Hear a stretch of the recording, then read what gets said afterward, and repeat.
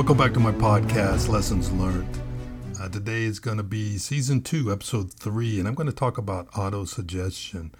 And autosuggestion is what you're saying to yourself and the things that you want your mind to hear and the thoughts that you want to put out, which is going to be what your future is, what the future you want is, what are your desires.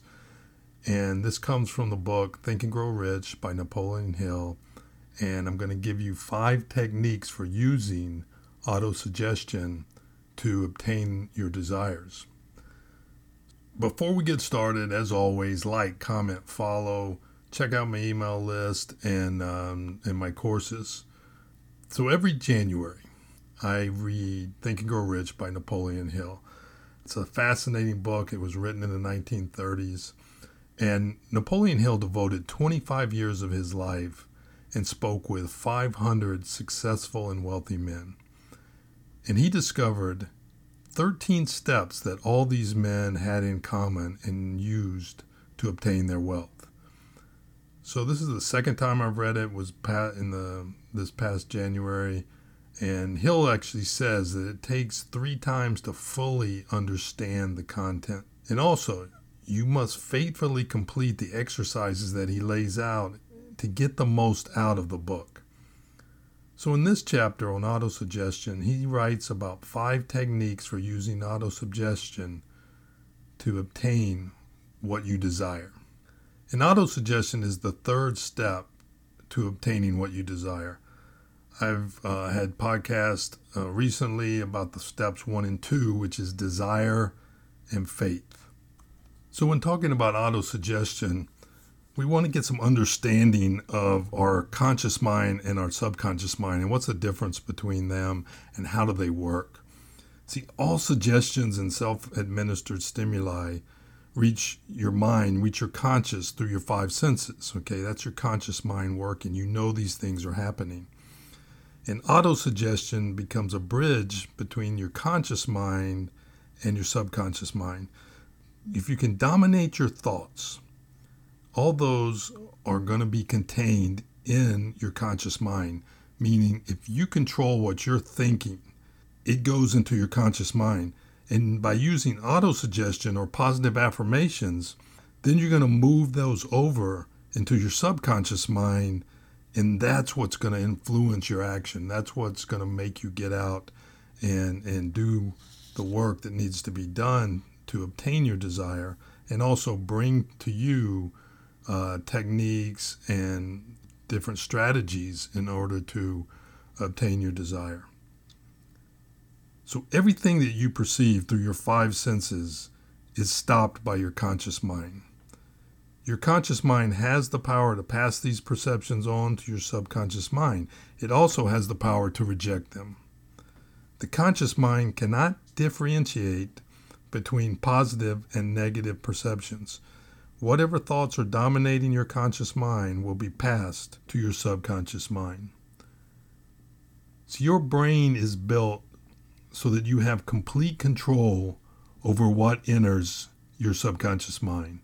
Whether they are positive thoughts or negative thoughts, you can control the type of thought you want to allow into your subconscious mind. Let's look at your thoughts as if they were seeds. Positive thoughts will grow positive results. Those are flowers, right? Those are things that we want. On the other hand, negative thoughts are going to grow negative results, which are your weeds, things that we don't want. So let me go over the 5 techniques that Hill uses for autosuggestion. Technique number 1 is write down a statement of what you desire and when you want to have it. Okay, put an end date on it. Next, write down what you are willing to give up to obtain your desire and your plan for obtaining it. Okay, this is simply a goal. Write down a goal, end date.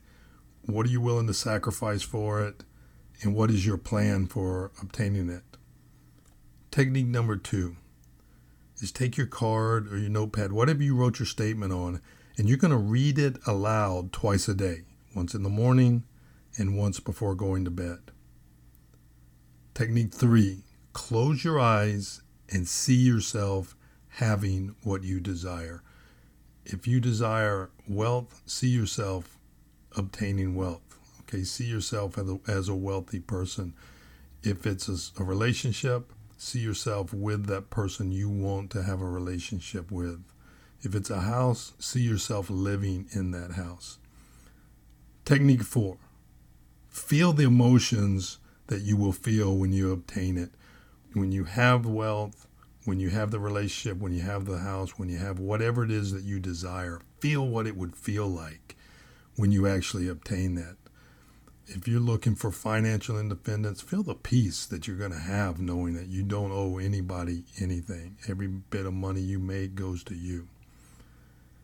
And the last technique, technique 5, is have faith that everything you wrote in your statement will come true. And I've done posts on faith before, and faith has to be developed. You have to develop belief, and belief has to turn into faith. But if you keep using these auto-suggestions and you keep doing these techniques, you'll see that faith build. You'll feel that faith in you that you will know it's going to happen. There's nothing can stop it from happening. So by feeling the emotions of having what you desire, you're going to communicate your desire directly into your subconscious mind.